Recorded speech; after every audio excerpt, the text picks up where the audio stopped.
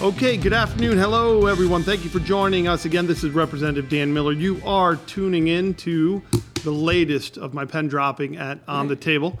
This edition here, we are doing another Better Know a District. And we have a friend with us, this time from up in the Northeast. For those of you who don't know, of course, I'm talking about my good friend and caucus administrator, Representative Mike Schlossberg from the 132nd District. Mike, thank you for joining us. Thank you for having me, Dan. This is fun, and I can only see half of your face because these microphones are absolutely enormous. That's right. Well, that or your head is small. So we're going to... My head is many things. It's not small. Well, and always thank you, Mike, again. With me, as always, is Steph, our caucus ED. Steph, how are you today? I'm just wonderful. Thanks for having me again. Are you excited to have Mike here? I really am. A little hit or miss. Yeah, no, I think it's great. I love Mike. Well, I tell you, and Mike, we're sitting here now at my table, one of the tables here in our office, and we, of course, just ran upstairs from voting. Yeah. But on this here is a map, and I always like to pause here for a moment because way over here, that little green speck there in Allegheny County, that's me at the 42nd district, right in Mount Lebanon, and right. Surrounding community of Pittsburgh, and you being the 132. I'm this little green handle-looking thing. After redistricting, the 132nd district actually looks like a shape as opposed to a deformed telephone handle. That's good. I was going to say amoeba, something. So but that's Lehigh County. It is. My district, in its current form, before redistricting, looks like a deformed telephone handle or a barbell that sits on top of Pete Schweier's district. I'm like Pete's hat. Fantastic. Well, I know Pete would appreciate that. He'd have a lot of things to say about it. Now, and were you born and raised in Lehigh? No, I always joke my dirty secret, and it wasn't nearly as dirty until Oz ruined it. Was I'm from New Jersey. I was born and raised. Yeah. Well, I was born in New York technically, but I was raised in New Jersey. Grew up there till I was 18, and freshman year of college began my career at Muhlenberg College in Allentown, Pennsylvania. Senior year, interned for my predecessor, a woman who would become my predecessor and still is a mentor and a dear friend, Jennifer Mann, and got hooked from there. And of course, you're married. Married. 2 kids? 2 kids, 11 and a 9-year-old. How's that going? They haven't thrown me out yet. They have my son now takes the bus, so we got him a phone, and he texts me memes and jokes. He's a funny kid, so it's going good so far. That's my daughter's in 5th grade. Having a lot of fun with both of them. It's weird when you get to get the phone, though. It feels very weird, and then their personality comes out in the text. Yeah. Or like the emoji, which is what I get from my 15-year-old, is like 42 different emojis depending on the day. So, I don't know. I lose track of everything that's good or bad. What does that one mean? Yeah. But it is interesting. You're totally right, though. You do see their personality in a phone. So it's a good thing. But, yeah, so Mike is all the way in Lehigh County. I tell you what, it's one of the great things, obviously, about our state is we do have this diversity. And one of the things I love about the podcast is a chance to get to talk to members. As much as we will see each other in leadership and on the House floor, the reality, of course, is we're not going to run into each other at the Giant Eagle or Wagner's. Wawa. Oh, there you go. Yes. Crudité. So, Oh my God, that's never not funny. So that's the reality, is that the state is big, and we're not going to always bump into each other. It's true. Yeah. Well, listen, and getting into that too, and Mike, of course, came in. He came in about 5 or 6 months right before I did in that big sort of class. Class of 12. Yeah. I think we're up to like 20 members or so at the time? Including you and Kevin Schreiber at one point. Our class was 23 members, and we might be down to 10? Is that it? Maybe? I'd have to look. But it's very reduced. Actually, after Marty Flynn got elected to the state senate, I went on a Twitter thread about it, and there's really not many of us at this point. Yeah. 3, again, including you, because you were the special. There's 3 of us in leadership now. You, me, and Harris. Or is it even more? You, me, Harris, and Bizarro, excuse me. So there's 4 of us in leadership. 4 of the 7 leadership slots for the class of 2012 now. There are committee chairs. Not everybody, but much of our class is a committee chair now. And certainly had a range of experiences, et cetera. And one's a senator. And one's a senator. Kevin Schreiber left us to be chair of York, their combined chamber and economic development corporation. See, that's what I think we should be proud of, though, is that this class that we were all in some way a part of there has, done pretty good things for the state. It's really fun to think about. We atrophied right away because of redistricting. But most of us are still involved in some way. I think we've only had 1 arrest in our class, which is honestly not a bad degree of success. Yeah, look, I didn't even know. All right, we'll move on from the arrest talk. That's probably for the best. I don't know. I'm going to get in trouble. But it is funny how you come in as a group. You definitely remember it. I came into part of that group was Mayor Gainey. That was a whole nother part of that too. So Just a Yeah, I'll tell you a funny story. I went to the White House yesterday with Yeah. a few other members. We went for the celebration of the Inflation Reduction Act. Mayor Gainey was ahead of us. I was with Jerry Mullery. We saw him, Big Ed Gainey, gregarious hug. How are you doing? He was in front of us. We were going through the metal detectors, and the guy behind Ed goes, I am carrying, and we realized it was Ed security. He's Mayor of Pittsburgh. He has security. Right. And I was like, Ed Gainey was security. It was just such an odd thought. I mean, Ed Gainey was just a schmuck like the rest of us that came in, and now he's the mayor of how big a city in the United States? What is it? One of the 50 biggest cities? It's close. It might be 60, but in that part. Yeah, like he's the second biggest city in Pennsylvania, a massive, thriving municipality and region. I mean, it's cool to think about. The only thing that's bigger than the city really is Ed's heart. I tell you, there you go. Good line. No and matter, true. no matter where you are, you're going to get a hug. Yep. Right. And when he says he's good to see you, he really means it. Absolutely. Right? That's one of the people who you could take that to the bank. Yep. So no, it's good. A lot of great people we came in with. But, one of the things we'd like to do too, Mike, is obviously I'm interested in your district. It's funny to me when we can find similarities or understand the differences. Yep. It's always interesting. And so we like to do a little bit of a game as well that helps me understand a couple things. Steph, what's the game? So it's called Two Truths and a Lie. There you go. See, everybody knows this game except Dan. Right, I don't know. I missed this somehow. Oh, no, that's an easy one. Yes, it is. And so, we are going to give Dan 3 pieces of information. Yeah. And 2 are a truth and 1 is a lie, and Dan has to guess it. All right, but just so we're straight, though, it's 3 pieces of information about Mike. Yes. And about his district. Or right? him. Or him. Okay. Him or his district. Okay. Okay. So, and Mike doesn't know what you picked. No. All right. That's so, cool. Yeah. So Maybe I'll learn something new. well, we'll see. Now, we did do this with Joe. yesterday, right? I just want to point out I did guess correctly. So that was All right. Yes. yeah. So I'm on a streak here. That's one. That's all right. fantastic. All right. So we'll take a look. All right, Steph, tell us the first. Okay. So the first one is, prior to joining the General Assembly, Rep. Schlossberg served on the Allentown City Council. So that's 1. Okay, Allentown Council, City Council. Okay. That's correct. All right. Are you writing these down? Yeah, that's how I remember. I'm trying to think about it. Okay. The second one is the 132nd district is also known for its rubber duck industry. That's the second piece. Wait. Rubber duck? Mm-hmm. Rubber duck. Yeah. Our baseball team is the Quackers. Mm-hmm. Oh, now he's giving hints. Rubber duck Yep. industry. Okay, go ahead. Okay. And the last one is Representative Schlossberg has 3 children. 3 well, okay. Well, we just ruined that one. So, because I know he has 2. So we did. I did pay attention. Look, Mike was talking. I listened to him. Do you want to know that I had to have Ian text me new information because you guys talked about all the stuff that I had written down? No, that's Wait, fine. tell me more about the rubber duck industry. Hang on, because this is... Don't throw it off. Hold on. All right, let's be sure. So what I know for... Oh, okay, right. So I guess I already won the game. Yes. All right. Yes, I Because got Mike 2 has... And just to He has make sure a I son have and it, a he's an daughter, 11-year-old and a 9-year-old. That's correct. Yeah.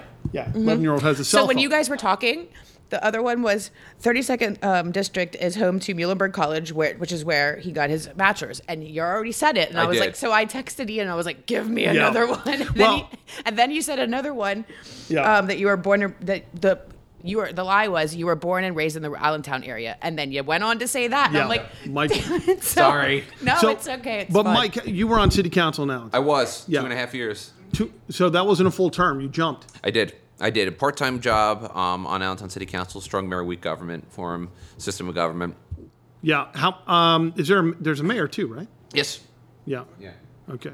But you were young. I mean, what were you, like 20 at the time? I was 26 when I was sworn in, actually. At the time, since defeated, but at the time I was the youngest member ever elected to Allentown City Council. Wow. We are going to be joined, presumably, by the guy who beat my record but doesn't hold my record, representing the east side of Allentown in 2022. Is that right? Yep. Okay. All right. He's going to be younger than me when I was first sworn in. Well, I want to get to mental health, which I know is something that both of us have a passion I've been for. struggling lately. No, just kidding. Yeah, whatever I can do to help out. But just so you know, look, I also served on local government in my town in Mount Lebanon. I was a commissioner. Yep. I found it to be incredibly useful to being up here. Really, really agree. Yeah. How has it helped, do you think, having that city council experience? First of all, well, the first thing I'm going to say is that you really got an understanding of the pressures that you face in local government. That's actually the first thing that I think about it. You're one of 7, and you deal with local issues like you deal with police, you deal with roads, you deal with eminent domain. I happen to come in at a particularly controversial time where we started a massive redevelopment in Allentown and sold this, or leased really the city's water and sewer authority to pay this massive pension debt, which is a longer story. And you get screamed at meetings. Yeah. And it really gives you that idea of just what it's like to be a servant of the people, which is good. But you also really dig into brass tacks. Because of the pension situation in Allentown, I got really involved in our finance operations. I was the chair of the finance committee for a short time. I really got to know municipal and local government finances. And that's like, look, local government is really where the rubber meets the road. And it was a great experience in learning how to govern, how to build coalitions. Allentown's a democratic city, 7-0 Democratic majority that fought more than we do in the General Assembly.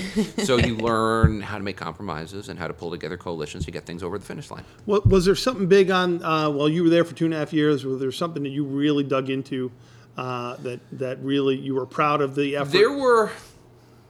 I got really involved with the city's finances, and a couple of the pieces of legislation I passed were risk management related. Okay. Making sure that the city's risk management fund was funded because the city was self-insured. I did some quality of life stuff. I did a cell phone ban, which was struck down by the Court of Common Pleas. Oh, yeah. I remember that. Yep. That was you. Yeah, that was me. We got to do it at the state level, and it's fine. Finances was what I really got involved with, and I was actually I left before the city completed its water and sewer lease deal because the timing of it was I had to resign at a certain date so that somebody didn't come in the middle of the budget process. Right. So I got involved in that way, and it was a great education as an elected official. I'll tell you, I hear you, and I definitely would feel the same. I do remember one time a conversation I had with actually a former member here. And at the time, I was looking to run for Mount Lebanon Commission. This is in 06, maybe 07. And we were actually talking outside of a congressman's office. And I told him, I said, look, I'm going to run for local government. And I told him my reasons. Of course, he said, why? And I told him the reasons and thought I could be helpful and do a good job. And he said, don't do it. And I said, why? And he said, look, you could be in Congress and vote to spend $1 billion studying like sheep mating in Turkmenistan, and nobody will know. But in local government, if you move a crosswalk, they'll burn you in effigy. Yeah. 100%.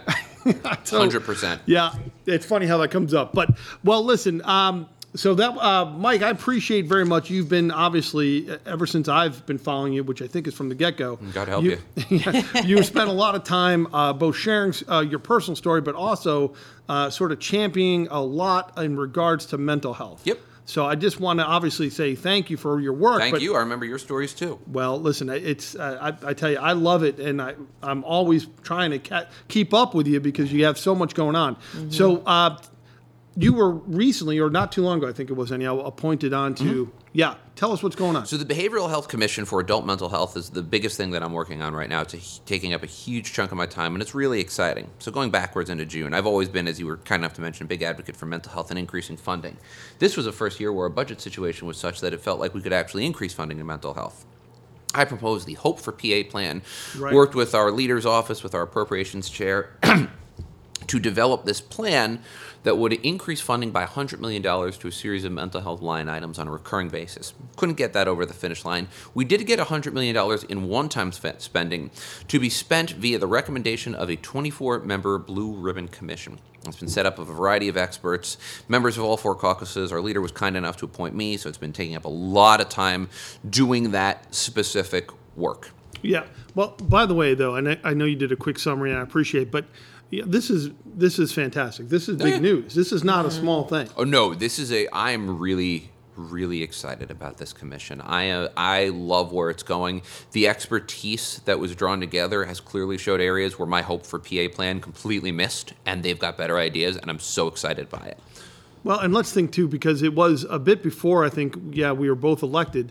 Look, the state was cutting funding. 10% cut to human services for counties in 2011, 2012. It was $81 million. That is still not been backfilled. Right. I think this year we were able to do a little. It went directly to a specific line item, and it wasn't nearly enough of what they wanted. The counties are still really struggling. Really hurt. Well, and that's the thing too. Somebody occasionally will talk to me about what we're trying to get back to, like before the pandemic, and I'm always like, look, I'm not interested in talking mental health. It wasn't the promised land before the pandemic. Yep. I'm not trying to get back to February 2020 here, right? So we have to go forward. Yep. And so tell us how can this money, you think, go ahead. It's one-time money, which is frustrating, but you can use it in you can do grants over a period of a few years to targeted items. The biggest thing that's been coming up is workforce retention. And recruitment and retention, bar none. Because like everything, workforce is drowning in the behavioral health universe. And it was pre-pandemic, but it's gotten a million times work. We have to invest in a variety of different programs, peer-to-peer and pipeline development, like grabbing someone from high school and college and shepherding them through and having them stay in an area. Underrepresented communities are really suffering, so that means communities of color. It also means rural Pennsylvanians. They are really in some pain right now. Yeah, no doubt. I mean, and look, that's you mentioned one-time funding. One of the things, though, of course, that I know you also have talked about too is access, and it is fantastic. Things we can do to kind of keep our workforce in place. That's great, but if we still can't access, that's a whole nother issue for us to deal with. Absolutely. So, and I've been getting across a lot of people who are talking about waiting lists for mental health, no matter the age. I've been finding it for kids. I've been finding it for adults. I've been talking about waiting lists and access to help and access to care. Yep. Seeing that a lot. And there's things that we can do to increase access. Finally, formally, and forever, legalizing telehealth or requiring insurance coverage telehealth would be a huge boost. Right now, we're still on the emergency waivers, and that's great. Those are going to go away eventually. We have to get our act together and finalize that. Access parity, increasing rates so that we can get more doctors into the workforce, those are big deals. Yeah. And excuse me, I should not just say doctors. It's much more than just doctors. Very true. Social workers, licensed nurses, and I'm missing quite it. There's a whole array. Yeah, well, there's no doubt. And, of course, we're still having a problem with school services. Yep. Go ahead. We did better on schools, $100 million to schools, and that's probably going to be a recurring amount. Every school is going to get money that they can use in a way that they see fit. Hiring staff, contracting with outside services, telehealth options. There's a whole array of uses that schools can do, and that's a good thing. We did good work there. Well, and look, I think when you're looking at the entirety of health, right? So we do a pretty good job in catching now so much of physical health, and I'm a bit older than both of you guys. But now we do a better job of screening for a whole bunch of physical health, which back when I was in school, younger, and I started school in the 70s. So stop dating yourself. Yeah, I know, but it just didn't. We were still finding big gaps of how to help with provide care and access for kids. Now we're doing pretty well in the physical health. In most cases. In most cases. But we have always suffered from that lack of parity you mentioned, but the difference in how people view physical health and mental health. Absolutely. In a big way.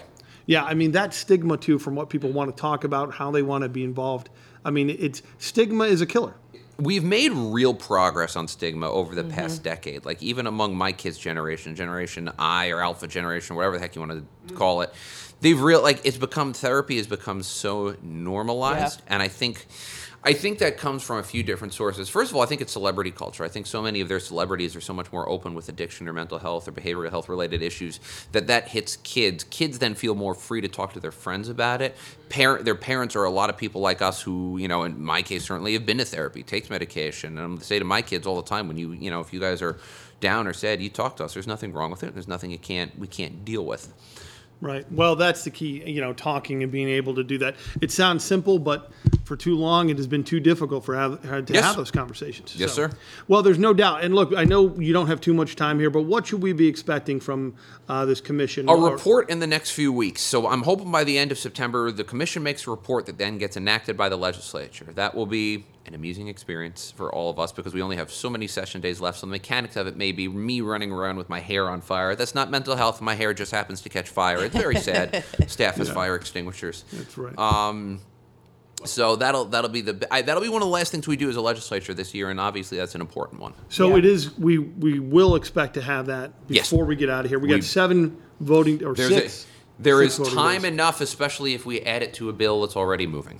Well, and look, to be honest, the work that you're talking about and the work that you're doing, Mike, again, tremendous. This stuff here, like you said, it's nonpartisan shit. Yep. Nonpartisan. It is meant to help people with it. The legislature should be making all the time in the world to make sure this gets done properly. Absolutely. So we'll look to see that. Look, we got 6 voting days left. I do hope our friends in the majority help us make the most out of it. Yep. So let's do that. But in the meantime, though, of course, I want to thank Steph, as always, for providing us with that. What's it called again? I feel sad. Two truths? Yes. 2 truths and a lie.